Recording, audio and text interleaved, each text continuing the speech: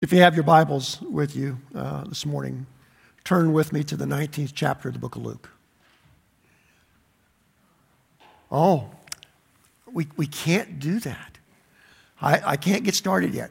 Can I get our ushers to come forward, please? I was supposed to do that during the video. You can turn to the 19th chapter of the book of Luke anyway, but I do need to get our ushers forward. I know.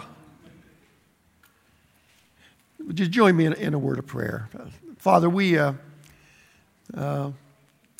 I thank you, Lord, that you are perfect, and that you are always reliable.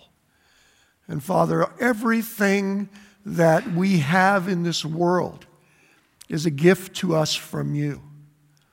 And Father, we want to come before you this morning and acknowledge that we are grateful for all that you give us. And we want you to know, Lord, that we acknowledge that what we have is from you. And we ask this morning that you would help us to be grateful and generous with your gifts. And Lord, we thank you this morning that you give us the opportunity to share in the work that you're doing here in this world. And we ask, Father, as we give back to you some of what you have given to us, that you would bless us and that you would use this resource that we provide back to this church, Lord, to further your kingdom and to help others know about Jesus, who is the King of all eternity. And so, Father, we commit this offering to you in Jesus' name. Amen. So as they pass through the offering, let me go ahead and share a couple of thoughts with you. Today's Palm Sunday. It's the day when Christians all around the world remember Jesus' arrival in Jerusalem to begin the final week of his life. It's a week that was really tough on the Lord. It was a week marked by suffering, by lies, by betrayal, and finally, by death. But it's also a week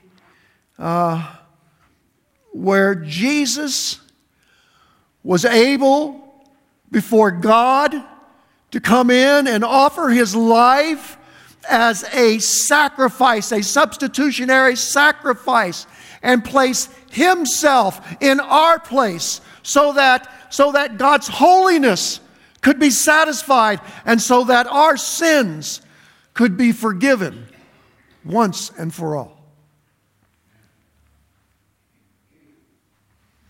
And it is a week that ends as gloriously as it began, as Jesus on Sunday morning has victory over the grave, has victory over death, and he rises from the grave victorious. And next week our pastor will be back, and he will share with you, and he will help us as we praise the glorious resurrection of our Lord Jesus Christ. That's what we have to look forward to next week. And he's going to begin a new sermon series that's going to talk about starting with a new beginning. And listen to me, brothers and sisters.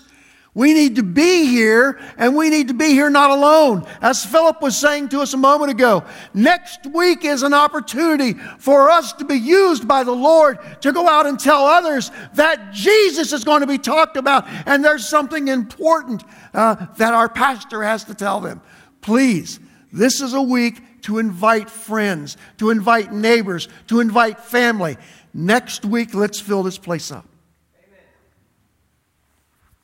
But this week I want to talk to you about how the week begins.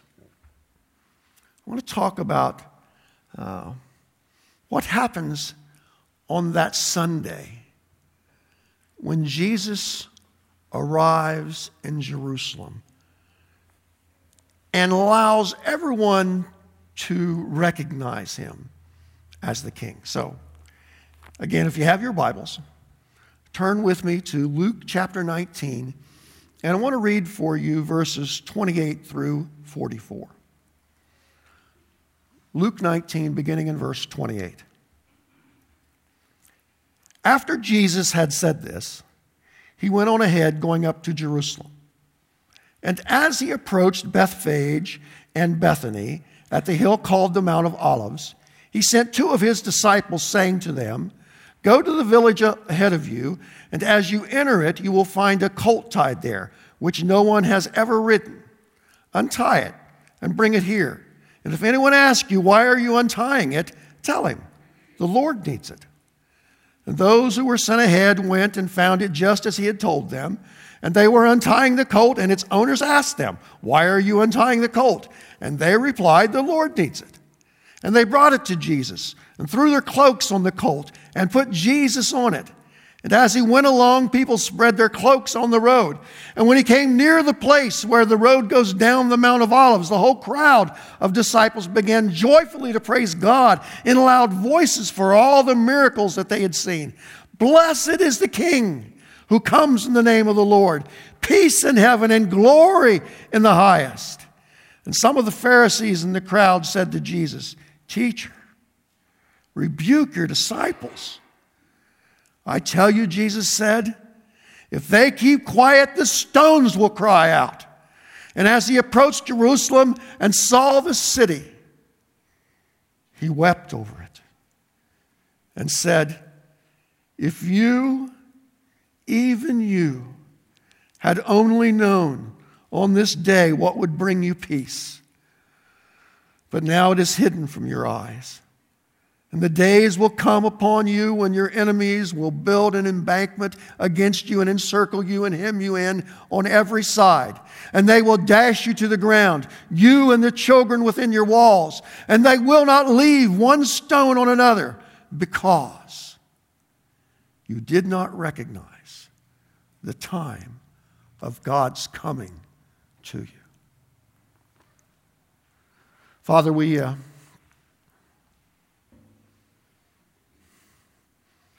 thank you this morning for the record that is left for us in your holy word, and for the story that it tells us about the life of Jesus. And Father, we ask this morning as we take a few moments and we remember our Lord, that the Holy Spirit would open our eyes and our hearts. And Lord, He would take your word and supernaturally use it to change who we are, to convict us of things that need to change, to inspire us to live lives that honor you and help others know who you are. And that you will change each of us from the inside out so that we might be a little bit more like Jesus today. And so that we might be able to serve Him better in your kingdom. And it's in His name we pray. Amen.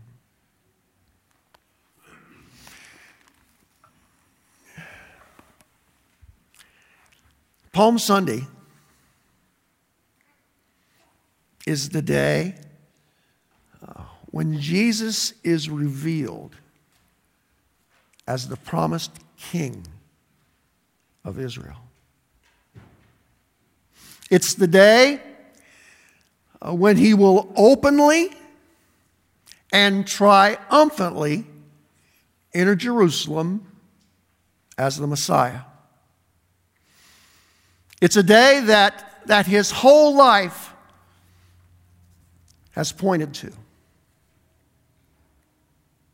And it's a day that began many years earlier with the announcement from an angel. You remember when the angel Gabriel came to Mary and told her that she was going to be a mother and that her baby was going to be Jesus. And the angel told Mary, he said to her, your son will be the Son of the Most High. He will be great, and he will be the Son of the Most High. And he will be he will be the King of Israel. He will sit on the throne of his father David, and his kingdom will last forever, the angel said. The angel announced to Mary that this baby that was to be born was the promised King of the Old Testament, the one they had been waiting for, the promised Messiah.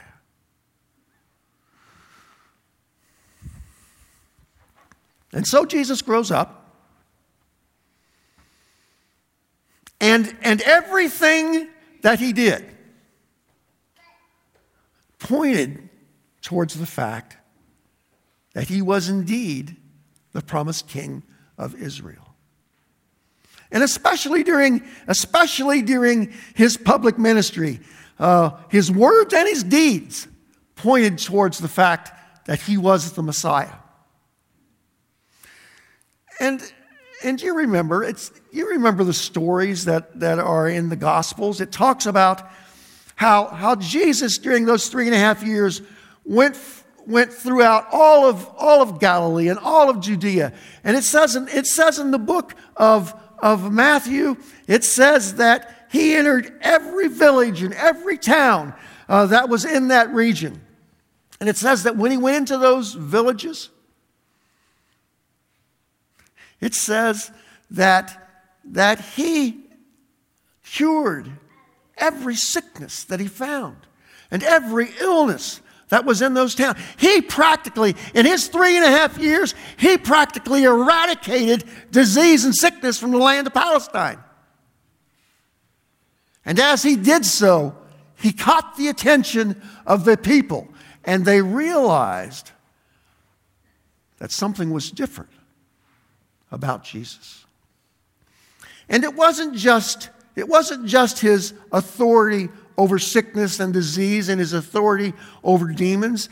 He had authority over nature. You remember the trip that his disciples made across the Sea of Galilee, and the storm came up and it was threatening to wash the ship over, and all the disciples were frightened that they would perish in this terrible storm on the Sea of Galilee.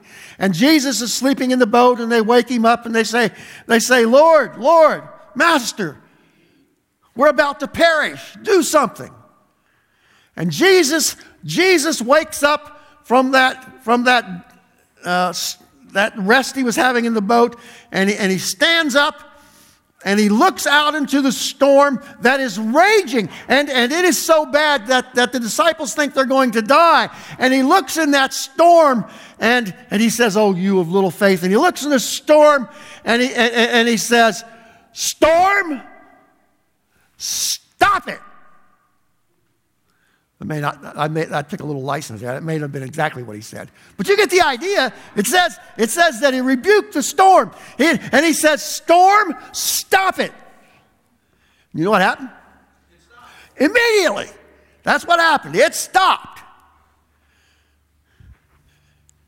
And his disciples said, "Who is this that even has commands over the storm?"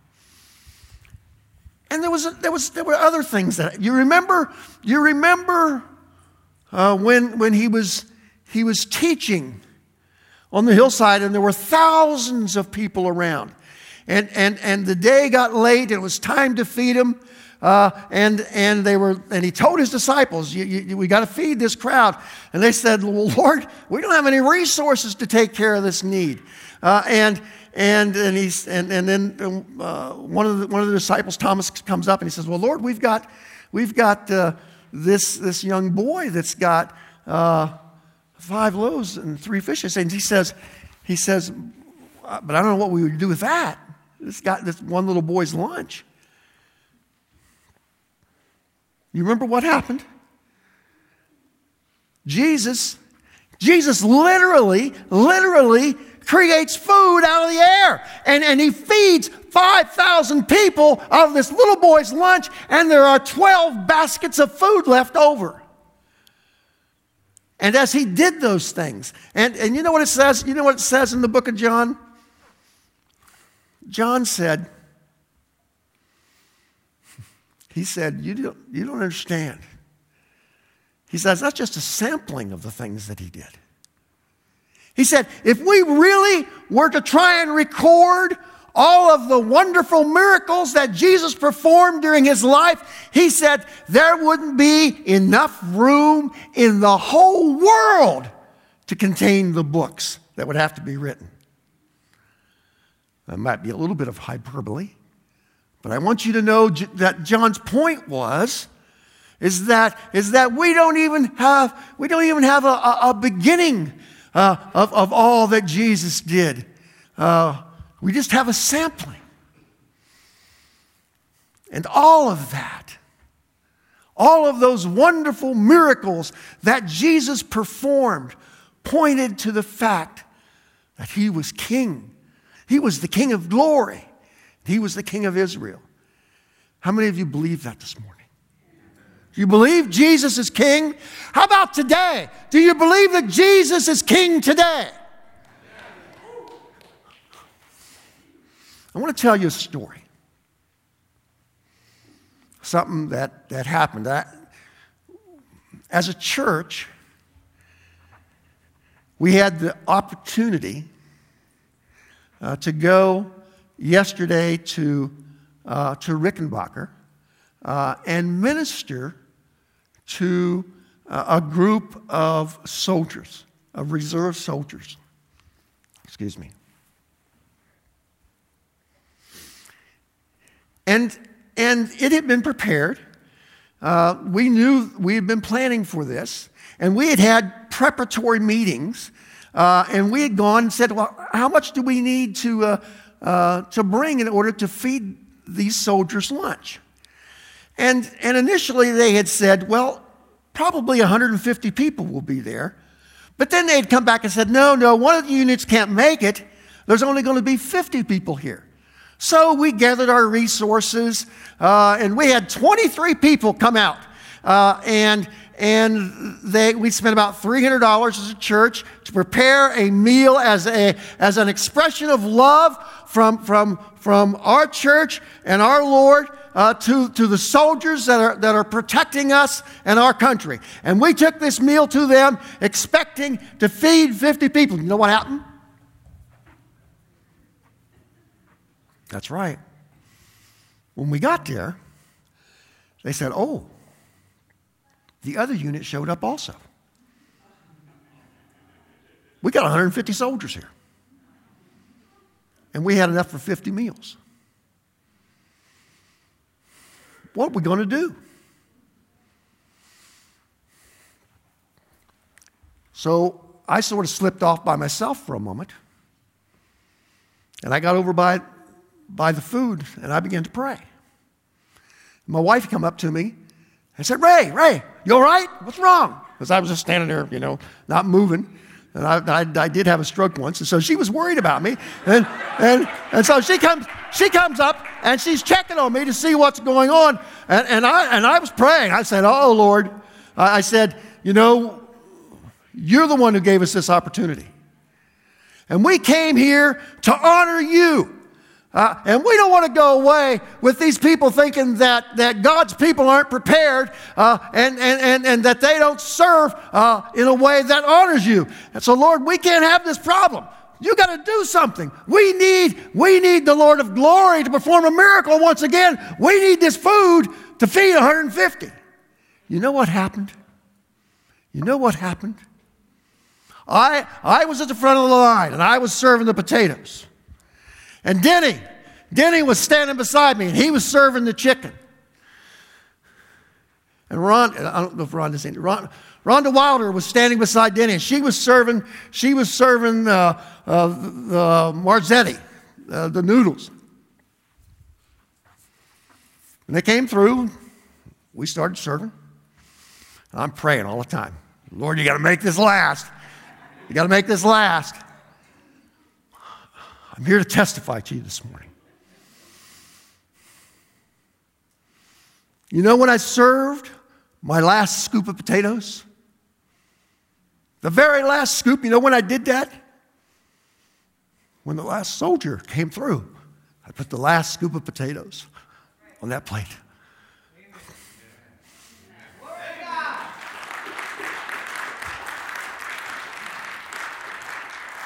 So,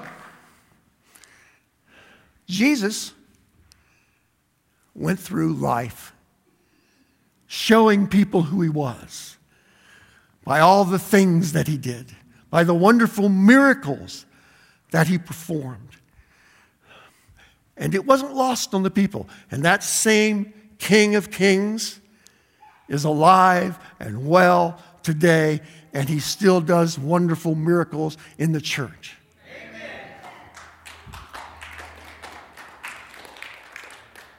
And it wasn't just what he did. It wasn't just what he did that helped people understand who he was. It was also what he said. There was never a teacher like Jesus.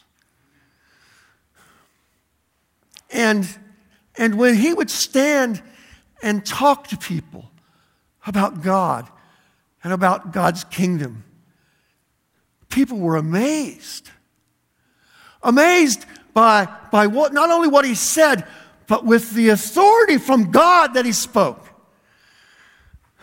And so, the first thing I want you to understand this morning is that throughout his earthly ministry, in all that he said and did, in words and deeds, Jesus progressively let people understand who he was.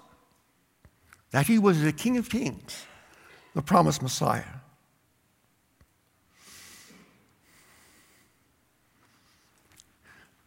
But his greatest miracle, the one I think is the capstone miracle of Jesus' life, was performed just a few weeks before his death. When I first got to this church, I was in a Sunday school class. It was a men's Sunday school class, and my Sunday school teacher was Lou Wetzel.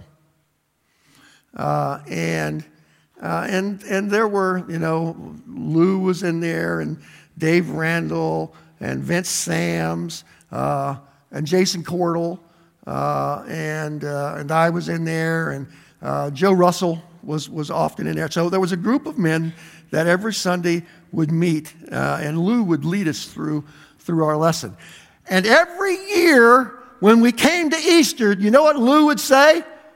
He would tell me that there is this miracle. There is this miracle that Jesus did that caused all of the events that happened at Easter. You know what that was? It was the raising of Lazarus. Do you remember that story? Do you remember the story about the raising of Lazarus that occurs just a few weeks before Jesus makes his final entrance into Jerusalem? Jesus and his disciples are out ministering as they always were. And Lazarus, who is Jesus' friend, gets really sick. He gets mortally sick. He's about to die. And Mary and Martha, because of their faith and belief in Jesus, send someone immediately, go find Jesus and tell him what's going on. When Jesus finally gets word that Lazarus is sick, Jesus knows it's too late. Lazarus is already dead. He tells his disciples, Lazarus has fallen asleep. But I'm going to go wake him up, he said. Now, the disciples didn't understand. They said, well, Lord, if he's asleep, he'll get better. And so Jesus told them plainly. He said, no, that's not what I mean. Our friend Lazarus has died. And so Jesus and and his disciples make the journey, and they arrive, and they're met by Martha. And when Martha hears they're coming, she goes out on the road and she meets them. And there's great sadness in Martha's heart, and she tells Jesus, "Lord, you're too late. He died 4 days ago." And Jesus looks at Martha and he says, "Martha, he'll rise again." And Martha says, "Yeah, I know, Lord." She's not really comforted very much. She says, "Yeah, I know, Lord. I know in the last day that he'll raise from the grave." And Jesus looks at her. He says, "Martha." He says, "Martha, I am the resurrection and the life.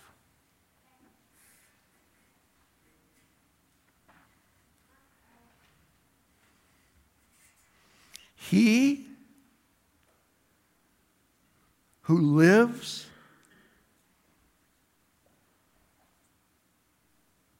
he who believes and dies will live." I'm messing that up. It's he who believes in me will live even if he dies, and whoever lives and believes in me will never die. That's what he said. And he looked at Martha. He said, "Do you believe this, Martha?"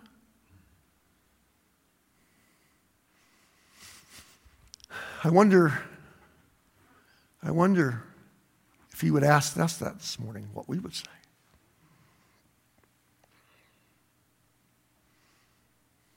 What Jesus said was, "I am the holder of eternal life. And the way to access that eternal life is by believing and trusting in me." And I think he would ask the world this morning. He would provide an invitation to the world this morning. Do you believe that? And are you willing to put your trust in that fact? And that's what he asked Martha that morning. And you know what she said? I think I'm going to take a little license here again. I think maybe she might have smiled at him through tears. She may have smiled. And she looked straight at him. And she said, "Yes, Lord, I believe that." And Jesus said, "Okay then, go get Mary and meet me back here. I want to visit the gravesite." And so Martha goes and gets her sister Mary and Martha and Jesus and a crowd of mourners all make their way to the gravesite. And as they approach the gravesite and Jesus sees the tomb where Lazarus has been for 4 days, remember there's no embalming. The body has probably already started to decay. Jesus says to the crowd, "Remove the stone." Now, there was a lot of objections made that morning. They really weren't very happy with the fact that Jesus was taking this stone away, because there was the assumption that the body was beginning to decay and that there was a smell involved with that. But Jesus says, "Take the stone away." And so they eventually obey and they take the stone away. And then you know the story. Jesus looks at that tomb and with divine authority, he says, "Lazarus, come forth."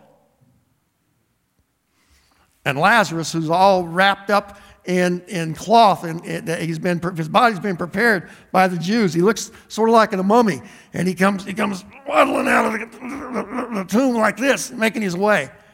And I can just imagine that what was going on in the minds of those people as Lazarus waddled his way out of the tomb that day.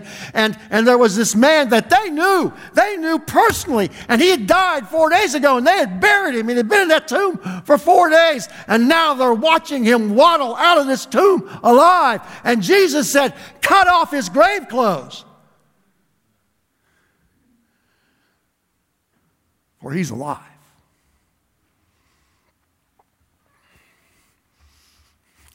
So Jesus revealed who he was by what he did and what he said. And he confirmed it with this resurrection of Lazarus. Now, a few weeks pass. And it's time for the Passover. And so Jesus, who has returned to Galilee, gathers his disciples and says, it's time to make our trip to Jerusalem. And so they get on the road. They get on the road going towards Jerusalem, and it's a busy time. The Passover was one of those 3 annual feasts where all were required to go to make this pilgrimage to Jerusalem. And so it's not only Jesus and his disciples that get on this road to go to Jerusalem. The road is crowded with people from Galilee that are making this same trip, and from other regions that are making this same trip that Jesus is making.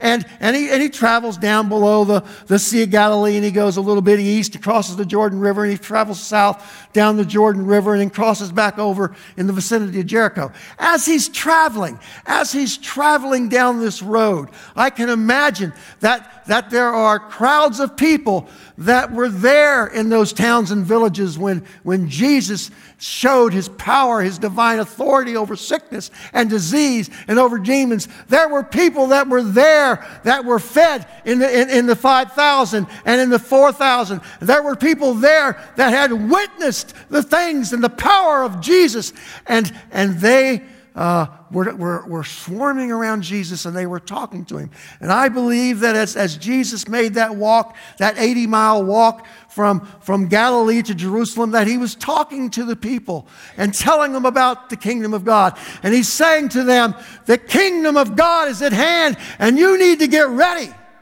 I think that's what he was telling them as they were making their way. And maybe there were more miracles that he was performing as they moved that day. And they come finally to Jericho, and he spends the night in Jericho, and he shares God's love with Zacchaeus. And Zacchaeus becomes a follower of Jesus. And the next morning he gets up and he gets on the main road up towards Jerusalem. It's another 17 miles that they have to walk, and it's mostly uphill. And so he's making that final journey on a Saturday towards Jerusalem. And he comes to the town of Bethany.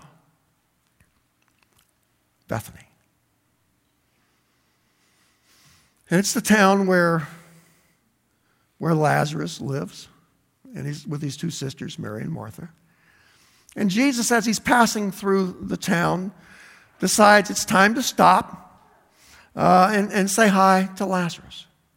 And so he goes to Lazarus' house, and by this time, the word of Lazarus' miracle has spread word of mouth throughout the community. And everybody knows what has happened to Lazarus. It's in his hometown. And so you can imagine that when Jesus shows up and he goes to the house of Lazarus, that it attracts a lot of attention.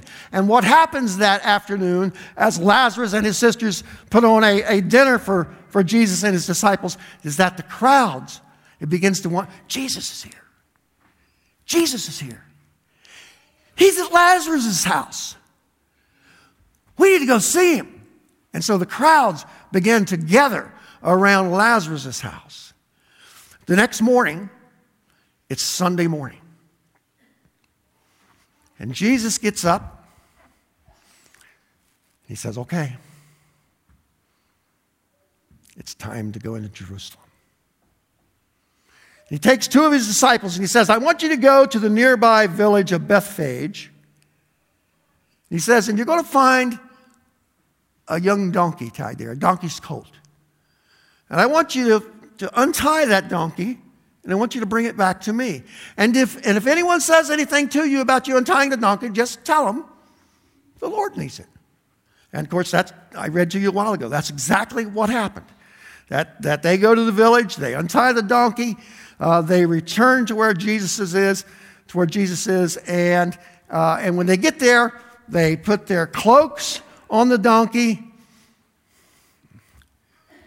and Jesus gets on the donkey, and he begins the final 2-mile journey to Jerusalem. Now, why did he do that? Jesus was in pretty good shape. He just walked 80 miles. He walked everywhere he went. He didn't need to ride on a donkey. Why did Jesus get on the donkey at Bethany to make the final 2-mile journey into Jerusalem? Well, 2 of the 4 Gospels let us know that there was a prophecy that had been made 500 years earlier. It was made by the prophet Zechariah. If you can keep your finger where it's at, or mark your Bibles where it's at, if you want, you can turn back to the prophet Zechariah. If you go to where the Old Testament meets the New Testament, there at the first page of Matthew, and you go back 2 books through Malachi and to Zechariah. That's where Zechariah is at. And I want you to look at Zechariah chapter 9.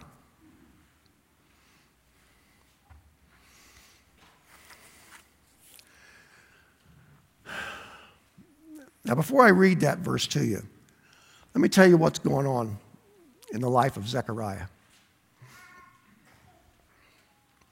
You guys remember and I can't talk a lot about what. Uh-oh. Let me tell you a little bit about what's going on in this book. You guys remember, this happens about 500 years before Jesus is born. It's at the end of the Babylonian captivity. You guys remember about the Babylonian captivity? For hundreds of years, from the time that Moses had led them out of Egypt until this prophecy is made, for hundreds of years, God has been talking to Israel and telling them that He has selected them to be His special people. And He is telling them that He will be their God. But the only thing He expects from them is that they love Him, and that they don't put any other gods in front of Him, and that they obey the things that He's asked them to do. For 500 years, or for many hundreds of years, it's been told to the Israelites over and over and over again, because the Israelites were not a very faithful people, and they had a tendency to gather foreign gods, pagan gods, into their homes and to worship those pagan gods. And for hundreds and hundreds of years, God's told them, you got to stop it. I won't tolerate it. I won't put up with this idolatry and this disobedience. You've got to change. And over again, God was ignored by His people. And eventually what happens is that God allows the nation of Babylon to come in and to bring discipline to God's people. And it's a very severe discipline. You remember what happened? It happened in stages. The first thing that happens, and I don't know if you're aware of this or not. The first thing that happens is that the Shekinah glory of God departs Israel. You know what the Shekinah glory is? When Moses led the children of Israel out of Egypt, God Himself appeared before Moses in a cloud by day and a pillar of fire by night. And He says, that's God's physical manifestation. He says, I will lead you. And from that moment forward, God was with his people. And when they built the tabernacle, God indwelled the tabernacle. And when they built the temple, God indwelt the temple. He was in the Holy of Holies. But when God decides that it is time for his people to be disciplined, what happens? The very first thing that happens is that the Shekinah glory of God leaves the Holy of Holies. And then it leaves the temple of God. And then it departs the eastern gate of Jerusalem. And it goes to the Mount of Olives. And the Shekinah glory of God is gone from the earth.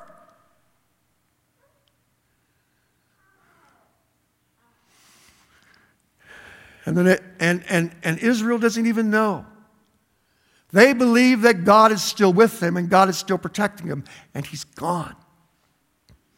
And God allows the Babylonians to show up with their armies, and they destroy the holy city of Jerusalem. They tear it down, block by block. And they destroy the temple of Yahweh, the temple of God. And you couldn't even walk into the temple of God without being struck dead if you didn't belong there. You couldn't even go into the Holy of Holies. And Babylon's pagan soldiers go in and they raid the temple and they take all of the holy instruments out and they take them back to Babylon in the treasury. Why weren't they struck dead? Because God wasn't there any longer. And they gather together the priests of God and they slaughter them. And they take the people of Jerusalem and they take them off into captivity. They enslave them and they take them off to captivity. And they're there for 70 years. And at the end of those 70 years, God says, okay, I will relent. And he allows the Persian king Cyrus to issue a decree that allows the Israelites to return to Jerusalem under the leadership of Ezra, Nehemiah, and Zerubbabel. And they come back, and they rebuild the walls of Jerusalem, and they rebuild the temple. But it's not the same.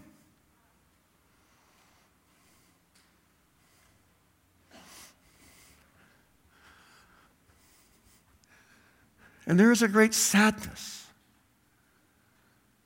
There is a great sadness in the people because not only is the glory, the former glory that was there, it's not only is that glory gone, but the promised land, the land that God had promised to Israel that he said would be theirs forever and ever, that promised land is now occupied by a pagan nation and a foreign army, and it would remain so for the next 500 years, first by the Babylonians, then by the Persians, and then by the Greeks, and now by the Romans. And this is what Zechariah wrote in the midst of that, in Zechariah 9.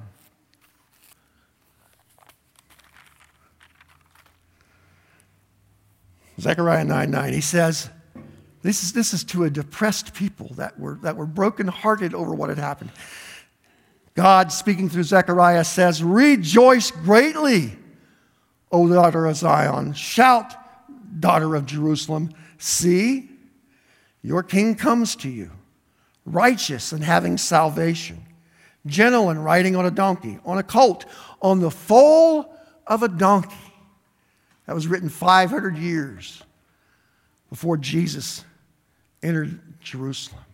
And so on that day, as Jesus is getting ready to leave Bethany and travel to Jerusalem and to make his final entrance, what is the message? He says, "Go find me a colt of a donkey, because I'm going to ride that donkey into Jerusalem."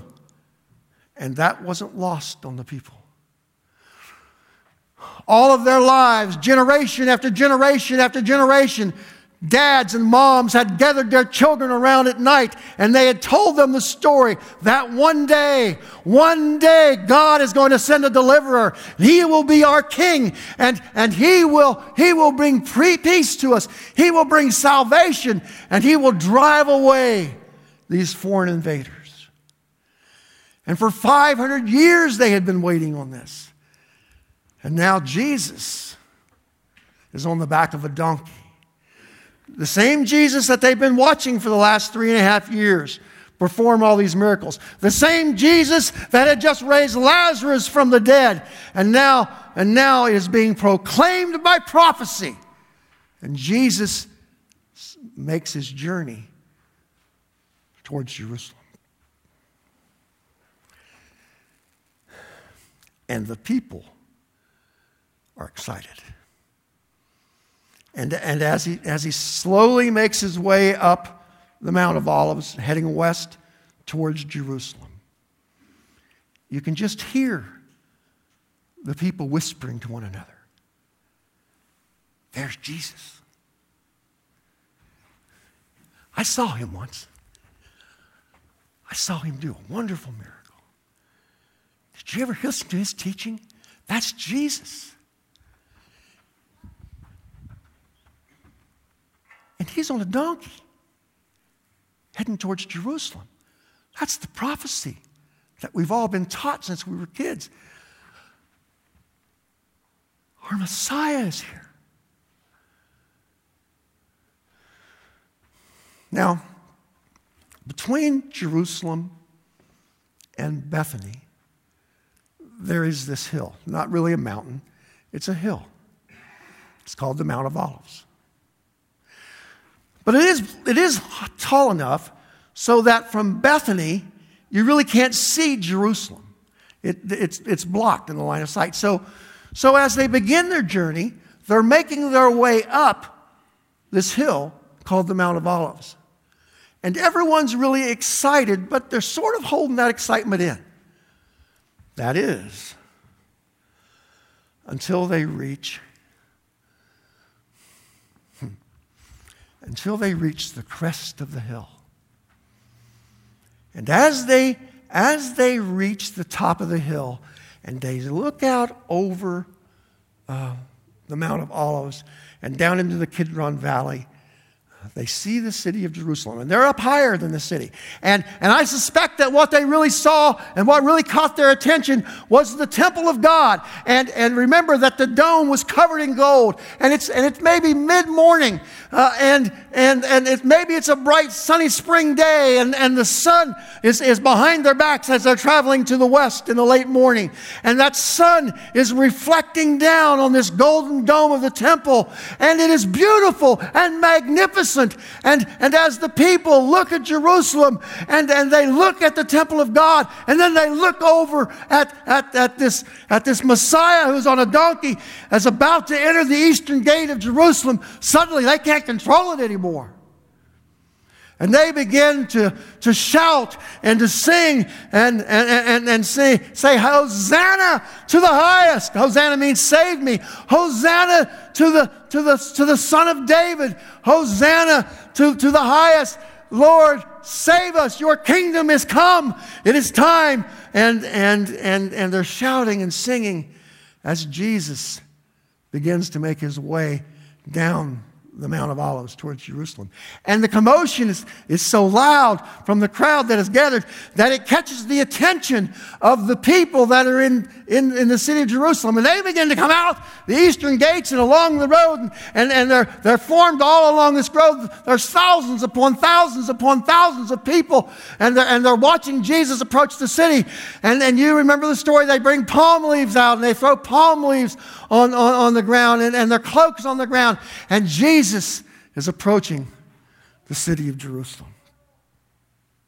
And the people are praising him. And he's hailed by the crowd.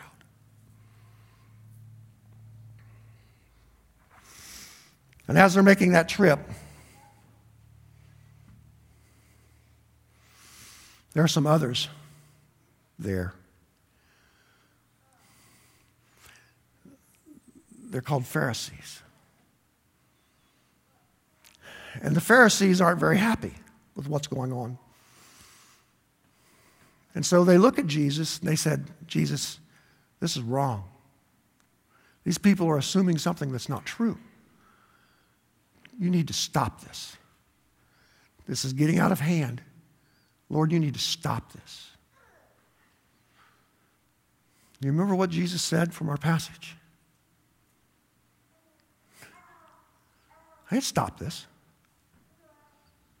If these people on this day, at this moment, don't proclaim me to be who I am, and don't worship and praise, if they don't do it, if they are silent, God says the rocks will call out. It is ordained by God. And nothing can stop. Nothing can stop the proclamation that God's Messiah has arrived.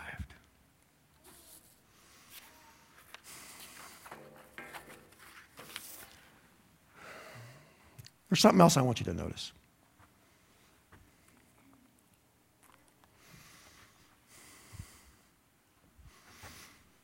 Jesus had been revealed for who he was. And he had been praised by the people. But what was his response to what was going on? We know how the crowd responded. We know how the Pharisees responded. How did Jesus respond? Well, the Bible tells us that as Jesus approached the city, that he wept. In the midst of this celebration, in the midst of all of the wonderful things that people are saying about him, in the midst of the praise and glory that's being given to him, Jesus is weeping. And that word that's used, weep, is a very intense word. It's the strongest word in the Greek language for weep. It means he was sobbing bitterly. And why was he sobbing? Because Jesus understood something. The people in this crowd that were worshiping him and praising him, they believed that Jesus was their Savior, and they believed that he was bringing salvation to them. But they were expecting a political Savior.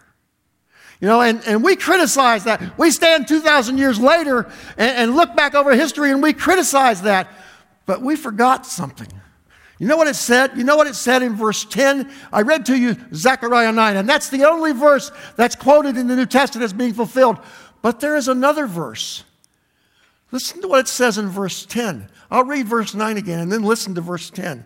Verse 9 says, "Rejoice greatly, O daughter of Zion. Shout, daughter of Jerusalem. See, your king comes to you, righteous and having salvation, gentle and riding on a donkey, on a colt, on the foal of a donkey." And then listen to what it says. "I will take away the chariots from Ephraim and the war horses from Jerusalem. And the battle bow will be broken. And he will proclaim peace to the nations. And his rule will extend from sea to sea, from the river to the ends of the earth." What was it that the people were expecting when the Messiah arrived? That he would drive the Romans away, and that he would establish his kingdom there in Jerusalem, and he would provide peace to the people from now, then, forever. But they misunderstood his mission. His mission was to bring peace. And eventually, it is the mission of Jesus to establish peace throughout this world among the nations. But before there can be peace between the nations, Jesus was commissioned by God to provide peace between man and God. And that's the mission that Jesus rode into Jerusalem with that day.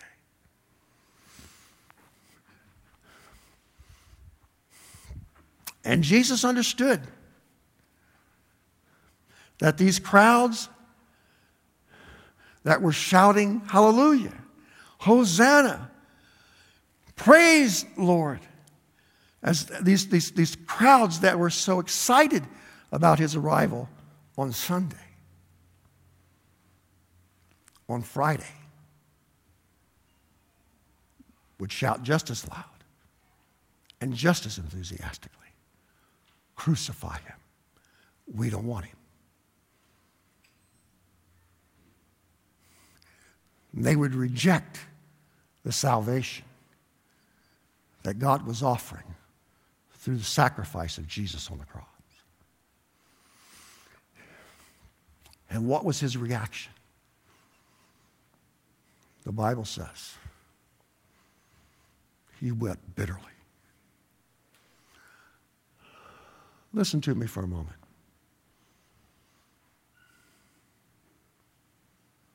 How long has it been? Does anyone in here know a lost person? Do you have any lost members in your family? Have any good friends that don't know Jesus? How long has it been since your heart was broken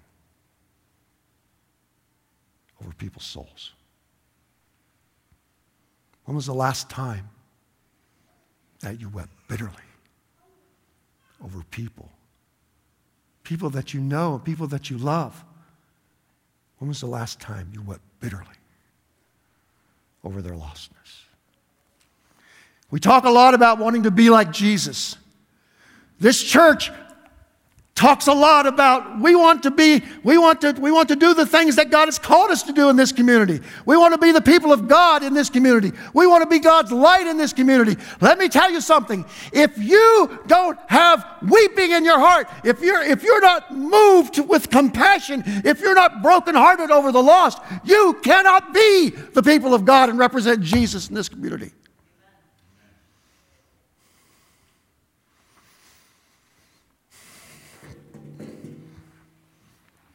And so his salvation is rejected. My time's just about up. I want to talk about one more thing.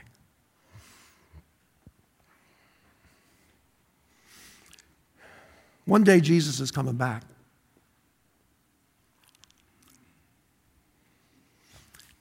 You know, he could have saved us and taken us all to heaven the moment he saved us. But he chose to leave us here. He has a reason for us being here. He has a mission for us. So what is Jesus expecting from us in his absence? I think the key to that, look back at verse 28. If you still have your Bibles open to Luke 19. Listen to what he said.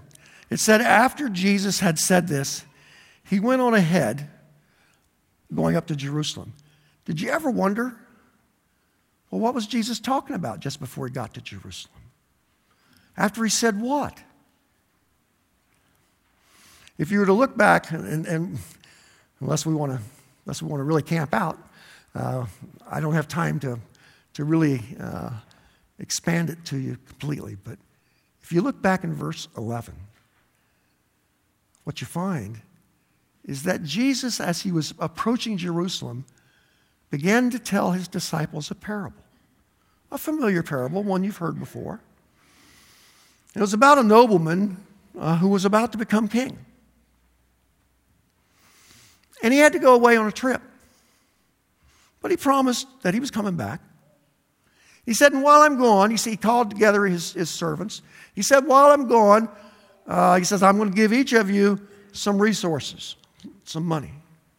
And while I'm gone, I want you to use that to make my kingdom better, to expand my kingdom. Now, if you've ever been through a stewardship campaign, You've probably heard that. And you know that everything that we have, we are called to be stewards of everything that God has given us. Our time, our talents, our money, it all belongs to God. And we're supposed to use that for God's purposes and to give back to God what God has blessed us with. But I want to suggest to you this morning that there are two very special, supernatural gifts that God gives to every believer in this sanctuary. And Jesus will hold us accountable for what we do with those gifts. And I'll go over them quickly. The first one our pastor has been talking about all this year. It's the gift of the Holy Spirit. Now, what difference does the Holy Spirit make in a believer's life? And how does Jesus want us to use the Holy Spirit to further God's kingdom? Let me just say a couple of things. And we could talk for weeks about the Holy Spirit, but let me just say a word or two. If you've ever heard me before, you know that I explain the Christian walk as being something that is done step at a time, day by day, and you can only see as far ahead as one step. And that Christian walk involves faith and obedience. I trust God, and I will do what God tells me to do. I trust God, and I will do what God tells me to do. That's how we live the Christian life day by day. What's the role of the Holy Spirit?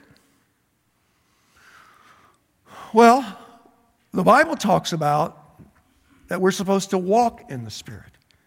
And I know Greg's going to talk more about that in the coming weeks.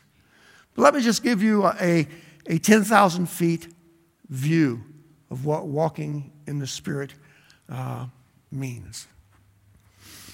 When we walk in the Spirit, the Bible says that the Holy Spirit, you remember when Jesus was going away on Thursday night, and he's talking to his disciples, and he says, it's good that I go away, because when I go away, God will send another helper, another teacher, another counselor. It's the Paraclete.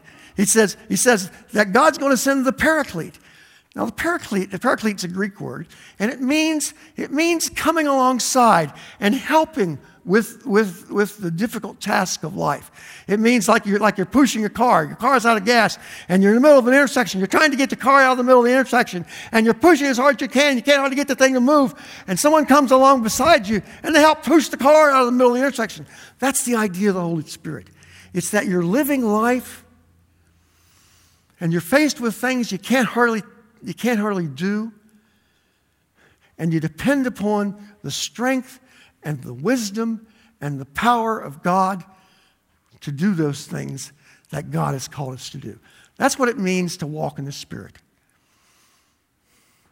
And so one of the things that we need to remember is that Jesus expects us as Christians to know who the Holy Spirit is and to rely upon that resource that God has given us to become more like God, to become more like Jesus, and to live every day of our lives in a way that honors Him. And we cannot do that in our own strength, only when we rely on the power of God.